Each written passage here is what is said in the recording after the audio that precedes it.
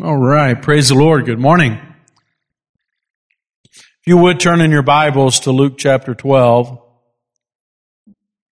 Luke chapter 12, verse 13.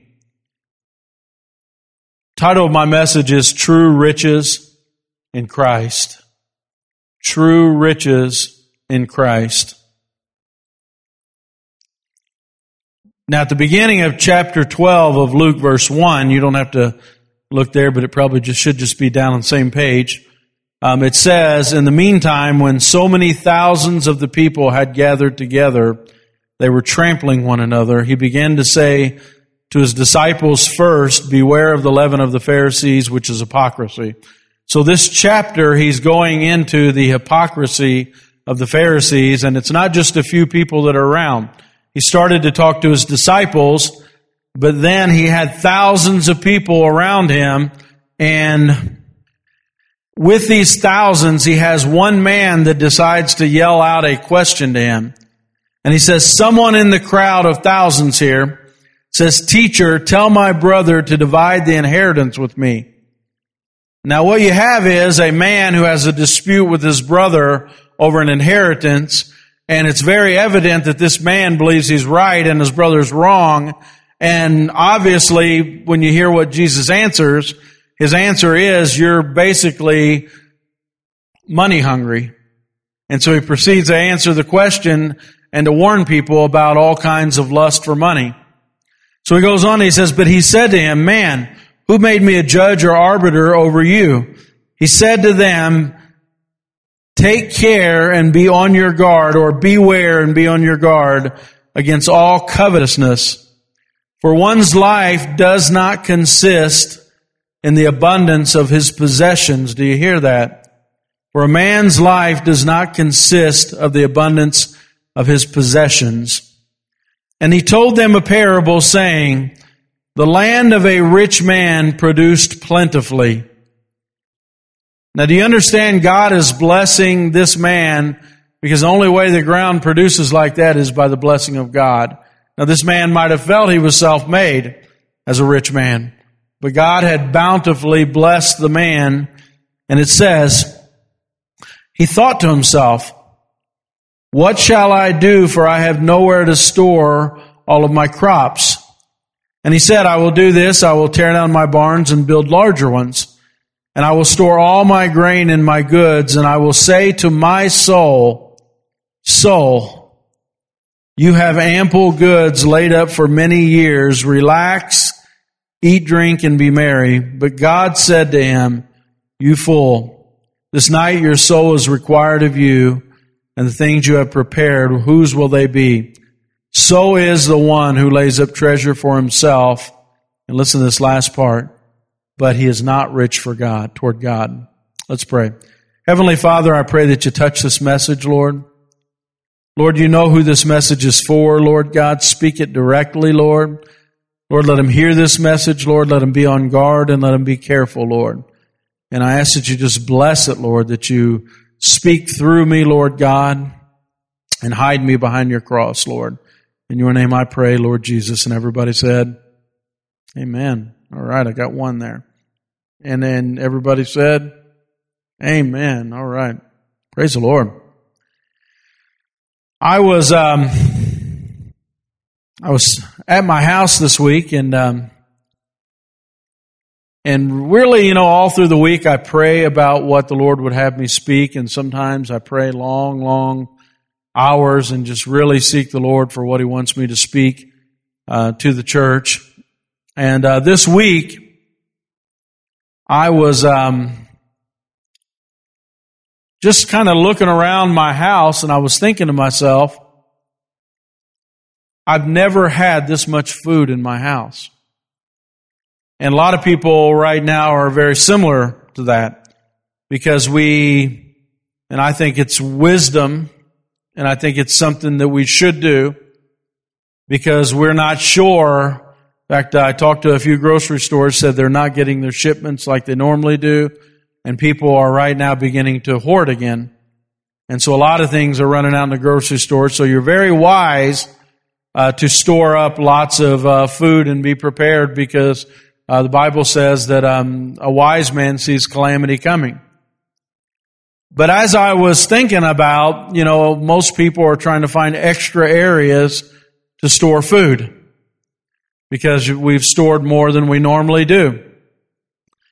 And as I was thinking about it, I was just saying to myself, Lord, I can't remember ever having this much food and this much stored up and this much savings, in my account. And just trying to prepare for what may or may not happen. And Lord spoke to me. He said, watch out. He said, be careful because your barns are full. And I thought, man, what an interesting thing for the Holy Spirit to tell me. And the Lord just quickened my spirit that I needed to share this message to everybody. And so obviously, I went to the scripture in Luke 12 where the rich man has his barns full and he says to himself, my barns are full so I can relax now. I can eat, drink, and be merry and take it easy the rest of my life. And I started thinking to myself, it's interesting what happens to us when we feel like we have everything we need. Like we look at ourselves and we say, man, I have enough food. I have the money saved up. I'm prepared for any calamity that might come. And I've taken care of all my needs. We pat ourselves on the back and we say, man, aren't you smart? And I think what the Lord's trying to say in this message is, have we taken care of all of our needs? Or are there things out there that are still needing to be taken care of? And Jesus gives us the answer loud and clear that that man, in fact, he says, man's life does not consist in the abundance of what he has, his possessions. And so there's something more that Jesus is saying that we have to have in storage. And that's treasures in heaven. And without that, everything is just temporary. Everything is not really true riches. They're temporary riches of what we store on earth. And so what I'm going to do as I get in this message, I'm going to go to another parable, and then I'm going to come back to this one, because the other parable gives a lot of information too, and the parable is in Luke chapter 16. And the hero of this story, the one Jesus is using as an example, now in this one, the fool is the rich man. In fact, Jesus literally calls him stupid or dumb or not intelligent because of the way he lived his life. He had no riches toward God, but he had all temporary riches, and his soul was required of him way before he ever thought it would be. So he's a negative example from Jesus, but this parable is interesting because this guy is a low-down, bad actor. He's a scoundrel. He's not a good person. But Jesus said there's something about him that is positive that you need to take an example of. And so I think this one's very interesting. He said to his disciples, Luke 16:1, he said to his disciples, there was a rich man who had an account manager. Charges were brought against him for wasting his master's possessions. So there was a rich man. He had an accountant. The accountant took care of all of his riches, and he was charged with mishandling the finances and extravagantly spending the master's money. He wasn't doing good, wasn't a good guy. He was about to lose his job. Okay?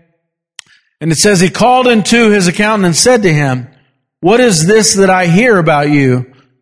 Turn in an accounting of your management, because you can no longer be my manager. And the manager said to himself, what shall I do, since my master is taking my management away from me?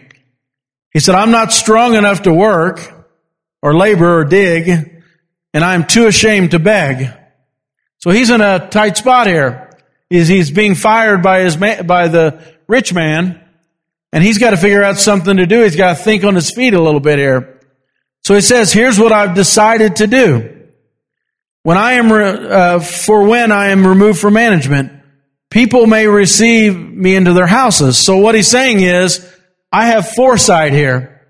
I'm looking past this temporary job that I'm about to be fired, and I'm looking for my entire life after what's going to happen. And so this is what I'm going to do. He said, I summoned my master's debtors one by one, and he said to them, how much do you owe the master? He said, 100 measures of oil. He said to him, so he went to the first one. He said, I owe 100 measures of oil. He said, take your bill, sit down quickly, and write 50. So he only had to owe 50 to pay off 100 measures of oil. He took the next guy. And he said, how much do you owe? And he said, 100 measures of wheat. And he said, take your bill and write out 80. So he lowered his bill to 80. The master commended the dishonest manager for his shrewdness. You see what he did? He made friends by forgiving their money. So he used his wealth, the wealth that was given to him to manage, to make friends. So when the temporary job was over, they would take him into their house and he would have a place to stay. Now, Jesus uses this scoundrel as an example of how we should live our life. How does he do it? Let's see. He says, the master commended the dishonest manager for his shrewdness. For the sons of the world are more shrewd in dealing with their own generation than the sons of light. He's cutting you down there. He's saying this man was more shrewd than you are, those who deliver the gospel to the world. And why does he say that? He says, I tell you, make friends for yourself by means of your unrighteous wealth, so that when it fails, you may be received into eternal dwellings. That means that when this world is over and your wealth has no more value, you'll be received into the homes of all those people you saved. So Jesus is saying, be sure to use wealth for the advantage of the kingdom. No mistake about it what he's trying to say there. And then he goes on to say, one who is faithful in very little is faithful in much. One who is dishonest in very little, dishonest in much. And then if you have not been faithful with your unrighteous wealth, how can I entrust you with true riches? Wow. Awesome stuff in there. He used a dishonest manager and says, wow, this guy used his influence. And you say, well, I don't have a lot of money. He's saying use your influence as a charming person. If you're a charming person, use your influence to win the lost. If you are somebody that has a great personality and makes friends, use your personality to win the lost. If you have time on your hands, use that time to win the lost. He's saying whatever resources you temporarily have in this world, use it to win the lost. Use it to build the kingdom. Use it for God's glory. In faith, start building riches in your retirement account in heaven. But sometimes we're so worried about winning riches in this world, whether it be influence or time for ourselves or things for ourselves. We use all of our influence for the world, and we don't ever forward any of that riches to heaven. And that's why he called the rich man a fool, because in the foolish man who was rich, everything was his. And he did a good thing. I mean, he managed his business well. He built up reserves. He had a great storage. But then when he thought to himself, he was like, what do I do? And never did it cross his mind to build the kingdom of heaven and transfer some of that riches, which God blessed him with, to heaven. It all was temporary. Life was lost. And he became a fool because all those resources could have been used for something good. Hallelujah. So let's look first at 3 things that this parable is not trying to teach, okay? Number 1, he is not condemning the fact that he did well with the riches, that he had riches, that he had wealth. He's not saying that the wealth is wrong in the parable. Because there are lots of people in the Bible that had riches, and the Bible warns about riches. It says that riches can be a snare, it can be a trap, it can be deceitful. In fact, in Mark, in the parable of the sower, Mark chapter 4, verse 19, it says that riches and the deceitfulness of riches actually choke the word out. The seed is planted, but it chokes it out. It becomes deceitful and it fools you. But riches in itself were given by God, and they were blessed with those riches. And so the problem wasn't the fact that he had been blessed by God. The fact was what he did with that blessing. And we're in a period called a period of thanksgiving. And if we're not thanking God for everything he's blessed us with, and you say, well, man, I don't have anything. But a lot of you have health. A lot of you have resources. A lot of you have jobs. A lot of you have so many things to be thankful for. And one of the first clues that we're not using our blessings from God for his kingdom is we're not thankful. Hallelujah. Second, he wasn't condemning the fact that he was successful. You know that the man was creative, had a mind for business. He wasn't condemning the fact that he built the bigger barn to preserve the corn or whatever the crop was. He wasn't condemning for his creativity with the business. What he was condemning him for was the fact that after he had built the wealth, it was never transferred into eternal accounts. It was only kept temporary and only for himself. Number 3, he wasn't condemning the enjoyment of his wealth. In fact, in 1 Timothy 6, I'll read a little bit here. It says, God richly provides us with everything for our enjoyment. God wanted him to enjoy what he had blessed him with. The problem wasn't in the enjoyment of being blessed with something. The problem was I will live at ease and I will eat, drink, and be merry and forget God. And that's what a lot of us do. You say, well, man, I'm not wealthy, but everything in your life is geared toward self. What am I going to do for myself? What's in it for me? What can I do for me? And what he's trying to tell us, Jesus, is he wants us to enjoy life, but our mind should always be moving toward how can I turn this into eternal stock, not just temporary. And so as we go on here, verse 21 of Luke 12 says, this is how it will be with anyone. That's a big word, anyone. He tells the story of the man building the bigger barns, forgetting God and being at ease, living for himself. And he says, Jesus in verse 21 sums up that parable and says, this is how it is with anyone. You notice he didn't just say, this is how it is with rich people. Because how many know resources come in many forms? Greed comes in many forms, as we'll talk about in a minute. He says, anyone who stores up things for himself and is not rich toward God. He's not saying don't store up things for yourself. He's saying don't store up things for yourself, but fail to be rich toward God. That means you're turning temporary things into eternal stock. And praise the Lord. How awesome is it how awesome is it to be full of eternal stock and eternal rewards and maybe even have nothing in this world?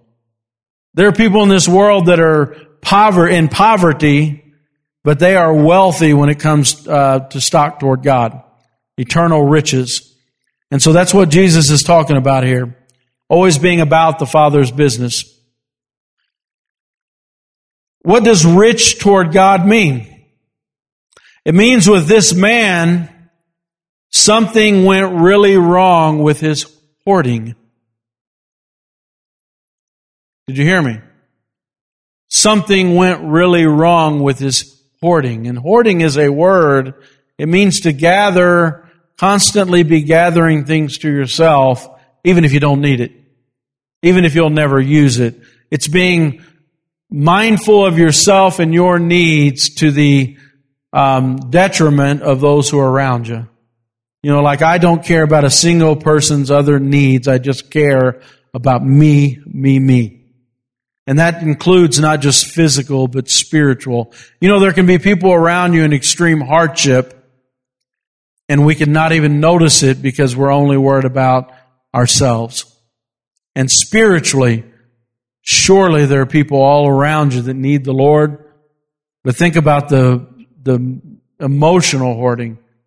I don't like that person. That person doesn't treat me well, so I'm cutting them off because you want everything for me, and I don't want to win the lost. So it's okay for me to cut people off if I don't like them, and that's what we would call spiritual hoarding or emotional hoarding. Like, I'm not going to give them light. I'm not going to give them the gospel because I just am worried about me and my emotions. Okay, think about that. In fact, sometimes, listen to this, and apply this to yourself because I'm applying this to me. I mean, know that I may have noticed I haven't reached the top of this thing.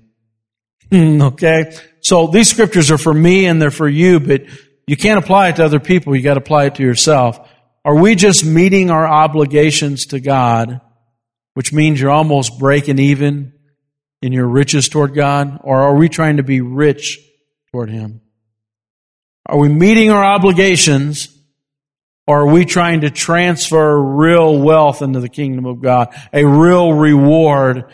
Are we getting up every day and saying, God, I want to transfer everything I have in this world, all my influence, all my relationships, everything that I do. Am I transferring that into my faith and into God's kingdom, or am I getting up every day just trying to meet the obligations? Think about that. Ask yourself that question. Am I just meeting the obligation of being a Christian, or am I building true wealth by sacrificing time, talent, energy, and the big M word? Money. Maybe if I say it a little different, we'll hear it. Money, time, resources, energy, intelligence, personality. How many know that Jesus recommends through the scoundrel, the parable of the scoundrel accountant? He says, use those things, leverage them to build riches in the kingdom. Awesome. Praise the Lord.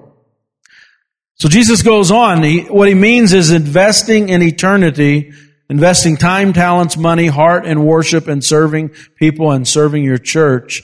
I was really happy to see the other day. I talked to Dorothy, and Dorothy wanted to make sure that we as a church pray. I believe the young man's name is DeAndre, and she was at the hospital in rehab, and this young man was there struggling because he had lost both legs. And Dorothy has had a time, trying to recover, and now she had her gallbladder removed. And she called me not to ask prayer for herself, but she had been ministering to that young man in the rehab room, and she asked if she could start praying for him. And so she allowed him to lay hands on him and pray for him. She's been ministering to him in the rehab room. And how many know that is investing reward? She's been doing it her whole life, and here she is in her mid-80s in rehab, trying to recover, struggling, and she's calling me to ask for prayer for this young man that she's been ministering to. And that's truly building up riches in heaven. Plus, she constantly is trying to make sure she gets our attention because she wants to make sure her tithe checks gets to the church every week. Now, how amazing is that? That's somebody that's been investing in eternity her entire life. And I've never asked her. I'm almost embarrassed that I'm going to pick up her tithe check because I'm not getting over there fast enough to get it, and now she's mailing it. So that's really good. But that's investing in eternity is what she's doing her entire life. Paul puts it best. Let me tell you how Paul deals. You say, well, man, somebody shouldn't be rich. Or maybe you should sell everything and not have a job. Paul in Acts chapter 20, verse 30, warns them. He warns them in Thessalonians and Acts 20 that everybody should be working. And in Thessalonians, they said he's heard that there are some among them that don't work. And he says if they don't work, they don't eat. And so Paul expects them to have jobs. And Paul says that some in the church will be rich, and he tells how they should behave as a rich person. Now, if God didn't want them to be rich, He would tell them to sell all of their possessions and not be. But Paul warns them very aggressively. If you look in 1 Timothy chapter 6, he gives a command here. He said, but godliness with contentment is great gain. We brought nothing into the world, we will take nothing out of it. But if we have food and clothing, we will be content with that. People who want to get rich fall into temptation and a trap and in many foolish and harmful desires that plunge them into ruin and destruction. Did you hear that? Plunge them into ruin and destruction. For the love of money is a root of all kinds of evil. Some people eager for money have wandered from the faith and pierced themselves with great griefs. Now listen to this. But you, man of God, flee from this. Pursue righteousness, godliness, faith, love, endurance, and gentleness. Fight the good fight of faith. Take hold of the eternal life to which you have been called when you were made a good confession in the presence of many witnesses. In the sight of God who gives you everything, and of Jesus Christ, while testifying before Pontius Pilate, made the good confession, I charge you to keep the command without spot or blame. Now go down a few verses. In verse 17 it says, command those who are rich in the present world not to be arrogant, not to put their hope in their wealth, which is uncertain, but to put their hope in God, who richly provides us with everything for what? Our enjoyment. So he gives a very stark warning to the rich after saying that it is very destructive, it causes ruin, don't be attached to your wealth. And then he says, but if you are rich, don't be arrogant and be very cautious. Now Jesus puts it even more aggressively. Jesus says, like I was told when I said that my cupboards were full, and he said, beware and be on guard, because your barns are full. Jesus says, beware and be on guard from every form of greed. So beware is a very interesting one. Beware is the word horeo. It means to see, observe, recognize, perceive, attend to it mentally and physically. In this passage, it means to see it or take care of it. In fact, many other places this word is used, horeo in the Greek, and it literally means to see something. In fact, it's interpreted, they've seen something. And so what Jesus is asking you first to do is recognize materialism. And you say, well, man, I don't have a lot of money, so I don't have to worry about the sports car in my driveway. But how many know when you get around Christmas time, materialism is a big thing in our country? And sometimes we can fall into the trap if we don't see it. If we don't see that we put so much stock in the things we have, so much stock in the things that we are not seeing change us, we can say to ourselves, man, you know what? I've got a great family. I've got great grandkids. I've got a great job. I've got everything I need. I've got food. I've got this. I've got that. And Jesus says, you fool. You didn't perceive. That's why it's called the deceitfulness of things. Because we can have all these things and say to ourselves, man, I've need of nothing else. And we can totally ignore the things of God and not be rich toward God and not see it even enter our life. In fact, it slithers in subtly. That's what Jesus is saying.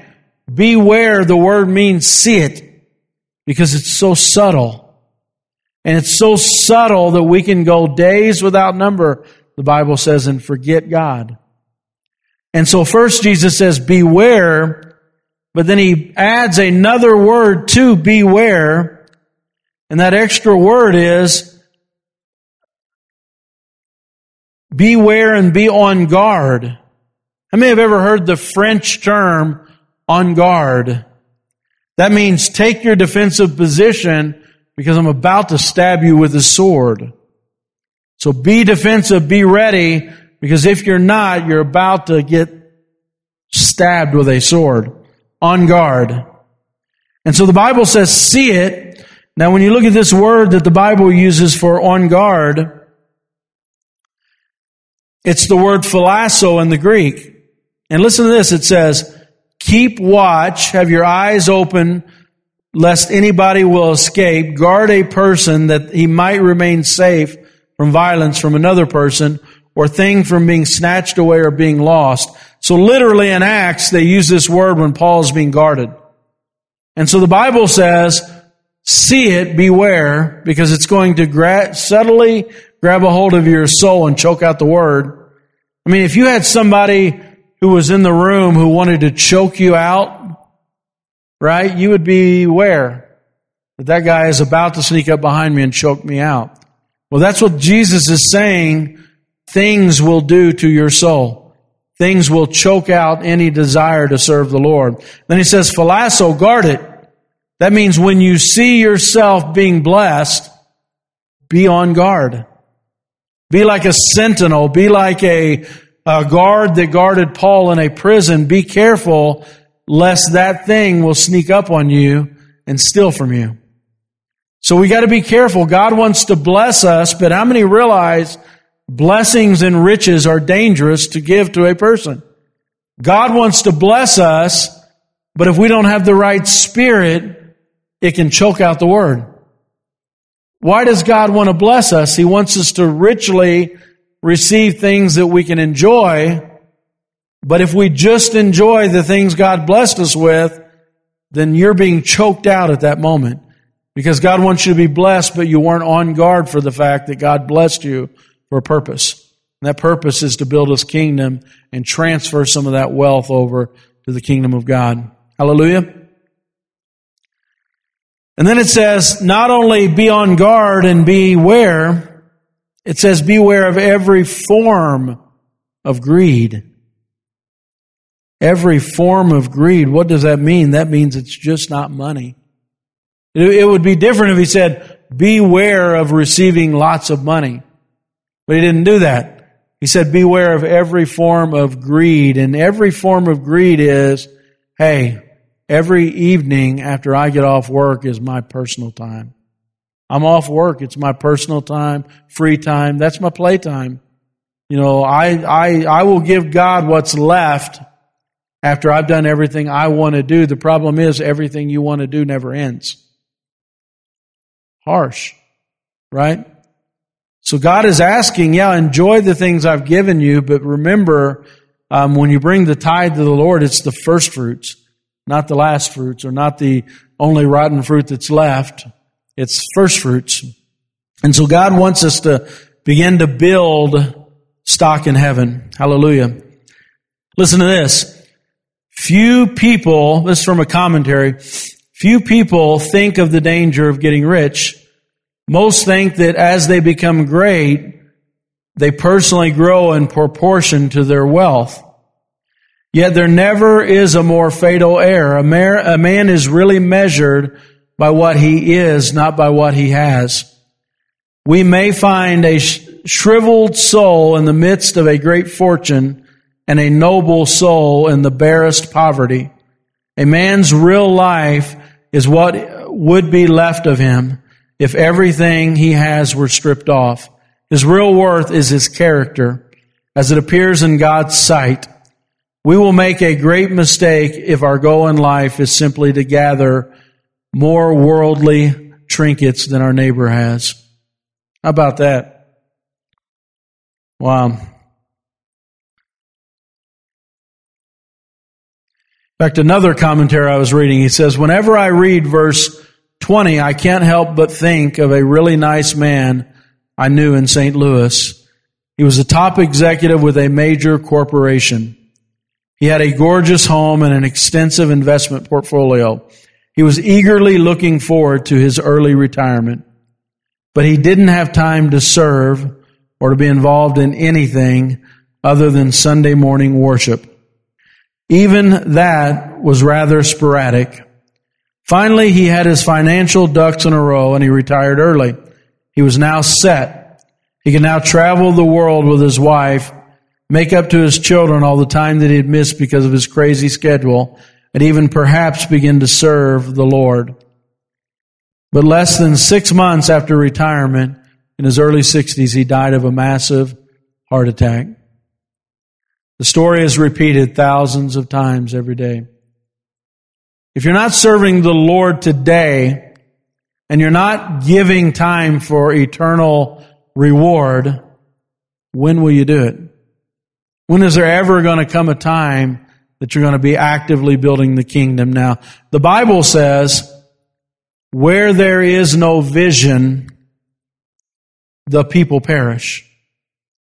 That means if this church does not have a vision, the people in these communities, our friends, our family, will perish. But it also means that if we have a vision, people won't perish. And church, can I tell you that this church has a vision? And that vision will win so many lost we can't even imagine. But we have to have people that are eager for eternal reward. If our entire church is not eager for eternal reward, you say, but Chad, I do a private devotion every day. I privately pray every day, and I'm asking you, if you want eternal reward, buy into the vision of this church. That means that we have to be there when we meet. We have to be there every week. We have to be there with a vision of what we're trying to build as a church. But if the people don't have a vision, the people will perish. You say, what if you have a vision and the people are too busy to follow the vision? The people will still perish. You have to have a vision. You have to spread it out. Let them read it so they can run with it. And if they don't run with the vision, the people will perish. And guess what? Our eternal bank account will not have an eternal reward that God wants us to have. God blessed us with all those resources to build that eternal account in heaven. 5 tests to see if one of the forms of greed have caught a hold of you. And you say, well, it's just money, right? No, it's not. It's your time, it's your energy, it's your money, it's everything. And here's 5 tests. Number 1, are my thoughts more focused on personal or material things than the things of God? What do I spend more time thinking about? Can I tell you? I can answer that one real easy. I dream about the church all the time. My dreams are the church, and every once in a while I have to back up and say, how's that going to affect me personally? But a lot of people that fail this number 1 test, it's I've got everything planned out personally to a T, but how's that going to affect my church time? Or maybe that question doesn't even come up. So that's test number 1. Number 2, am I willing to compromise what God's asking me to do in pursuit of my personal or material gain? Am I willing to compromise what God's calling me to do and sacrifice it for my personal gain, my personal life? That's a question you got to answer. It's a test.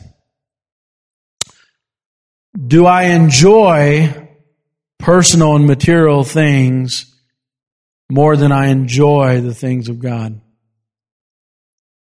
You say, man, those are tough questions, but can I tell you, I've been a busy man my whole life, and I can answer those pretty easily. Godly character beats anything I do personally. Material things don't compare to the things of God. Church, we've got to answer these questions. How do I respond when I lose material things? Wow, this is going to affect my bank account. This is going to affect what I wanted to do. I wanted to have this. I wanted to have that. I wanted to have a nice Christmas. I wanted to have kids have nice things. But how do you feel when you lose the things of God? Like, man, I really wanted my kids to know God. I really wanted them to know what it means to be thankful during the holidays. I really wanted them to be close to God.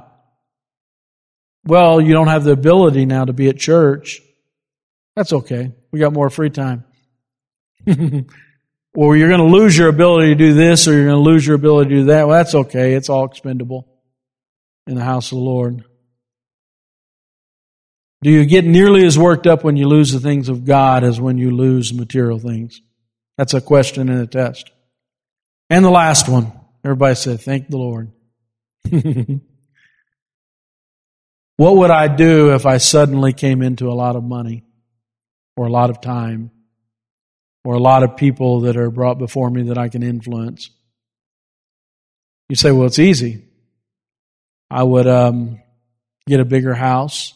I would get another car. I would pay off all my bills. Shouldn't it be that when we come into something that's more than what we need, we say to ourselves, man, how many souls could I influence with this time that I have? How many people could I mentor? How many people could I take the extra time to talk to? And, and so that's a question we need to ask. And I'm going to close with this final story here, and the worship team can come up. A man, and I want you to listen very carefully to this story, a man decided to make all the necessary arrangements for the day of his funeral. He picked out his burial plot. He chose the exact inscription he wanted carved on his headstone. And he made every arrangement necessary for his funeral. He went to the minister to make the final arrangements. He knew the minister very well. And he knew that he was busily preparing for his inevitable day of death. So he went to the man and he said, I understand that you've done everything you possibly can do to provide a resting place for your body. He said, but let me ask you a question. Have you given any thought to a resting place for your soul? The man was stunned by the question, for it was true. He hadn't thought at all about getting ready for the life to come. After listening to the minister explain the gospel, he placed his trust in Christ for salvation and found assurance in eternal life and rest. Can I ask you a question? It makes total sense to prepare for your final day, right? But why doesn't anybody ever plan for, there's an analogy that a man used one time that I seen. He had a rope, and the rope was long, went all the way across the room. And he held the very end of that rope, and he said, this is your life, and this is eternity. And that doesn't even really make you understand how long eternity is. It just gives you a little tiny visual picture that we're living a very temporary life, and eternity is going to be forever. And so you may have all your funeral arrangements, you may have your retirement, you may have all these things planned out how you're going to live your life, but you are a fool if you haven't given thought to where your soul will rest for eternity. And is there any reward for me there? Let's go to the Lord in prayer. Heavenly Father, I love you so much, Lord, and I just pray that perspectives would change, Lord God, that faith would rise to the top, Lord God, in every life, that it would be the number one thing is our faith in you, Lord God, and our desire to serve you, our desire to be about your Father's business and eternal things, Lord God. And Lord, I would pray that everybody that is within the sound of my voice would have an account in heaven, and they would have riches beyond belief, Lord God, in the faith and the actions, Lord God, and the things that they're doing for your kingdom, Lord God. Let us not live in this temporary world, in this time, this season of materialism, Lord. Let it be all about you, Lord. And I pray all these things in your name, Lord Jesus. And let me just ask you right now, if you're at home and you're listening to this message, and you're going to have to be honest with yourself, because, in fact, I'm going to tell a quick story. I shouldn't take more time, but I read an analogy about a man who trained dogs. And he said that these dogs sometimes would get a lust for his sheep. They'd be hungry for the blood of the sheep and to eat those sheep. And he said it was fascinating to watch the dog's behavior, who he had trained, and he knew the dogs very well. He said those dogs would only do that at night when nobody was looking. But But during the day, the dogs that were guilty, because he knew the ones that were guilty, he said the dogs that were guilty during the day were the most behaved dogs you ever seen. He said they'd stay close to the pen, close to the barn. The other ones didn't act any differently, but the ones who misbehaved did it when nobody was looking. And he said it was a telltale sign of which dogs were guilty of the offense. And can I tell you something? We're a lot like that. And you say, well, man, you're calling me out. Who are you? We are like that. We think that we're not guilty. We think that we're living right. We think that we're giving everything, heart, soul, and mind to the Lord. But sometimes we just look the part too. And we know that we're guilty. And so I'm asking you today, you may be somebody that walks in and says, man, you know what? I'm doing everything right. And I would say to you, like Jesus said, beware, be on guard, be careful, because you may have so many things. You may be like the Pharisees. In fact, the Pharisees, after he said this, they sneered at him because they were very rich, and they laughed at him for what he said. And so I would just ask you this morning, make an altar in your living room. Repent. Make a commitment to say, you know what, we're going to be on guard. We're just like you said, Chad, we're sidetracked by things, and we neglect the house of the Lord. And I would just ask you, pray together. Don't get mad at me. It's not my message. It's the Lord's. He quickened me and made me feel bad too.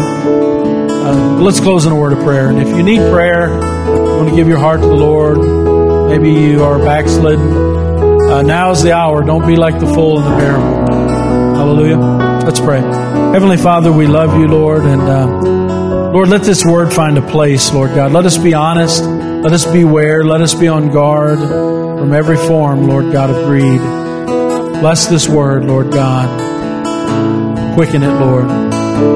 Help us, Lord. Bless us, Lord. In your name we pray. Amen.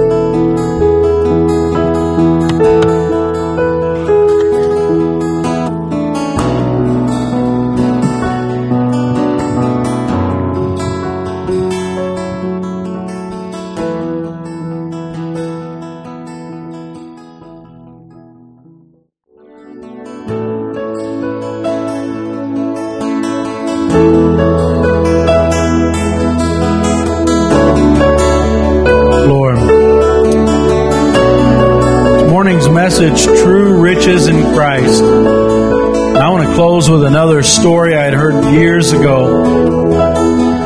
And just want you to really, in fact, if you are eager for the riches of the world, you're called greedy. But the Bible calls it acceptable to be greedy for the riches of the world to come, to build up riches in heaven. And I was told a story years ago about a missionary. And the missionary, for many years, he'd been in the field. He'd been all over the world, and he'd sacrificed everything and done so much incredible work for Christ. But during his entire missionary career, there was one lady in Georgia that always gave him money. She was constantly forwarding money to this missionary. And so over the years, he had never met her. He just had her name and address. And so he got toward the end of his career, and he said, I have to meet this woman because she's given more to my ministry than anybody has ever given. And so in his mind, he kind of pictured a very wealthy southern woman in Georgia that just happened to have a lot of money and gave to his ministry. So he decided to look for her house. And when he found her house, he thought he went to the wrong place because she lived in a little shack. She was completely blind, and it was an elderly black woman. And as he walked on the porch, he began to cry. And he said, I can't thank you enough. You don't know how many lives you changed. And can I tell you something? he didn't get the wrong house.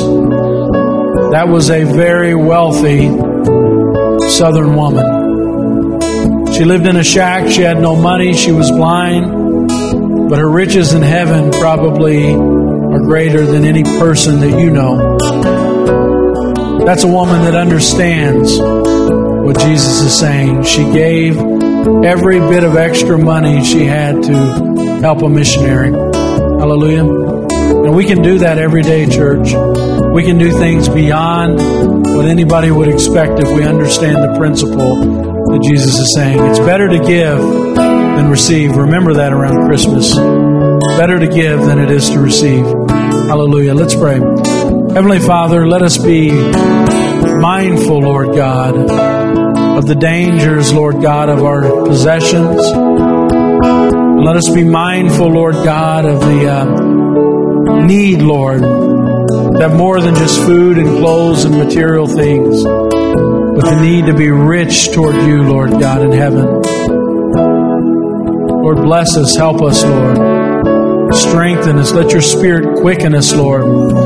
Just like I was quickened with the Word, Lord God, let your church constantly be quickened, Lord God, of the good news, Lord. That it's better to give than to receive, Lord. Bless this church, Lord. Bless your people. Bless those who are listening. In your name I pray. Amen.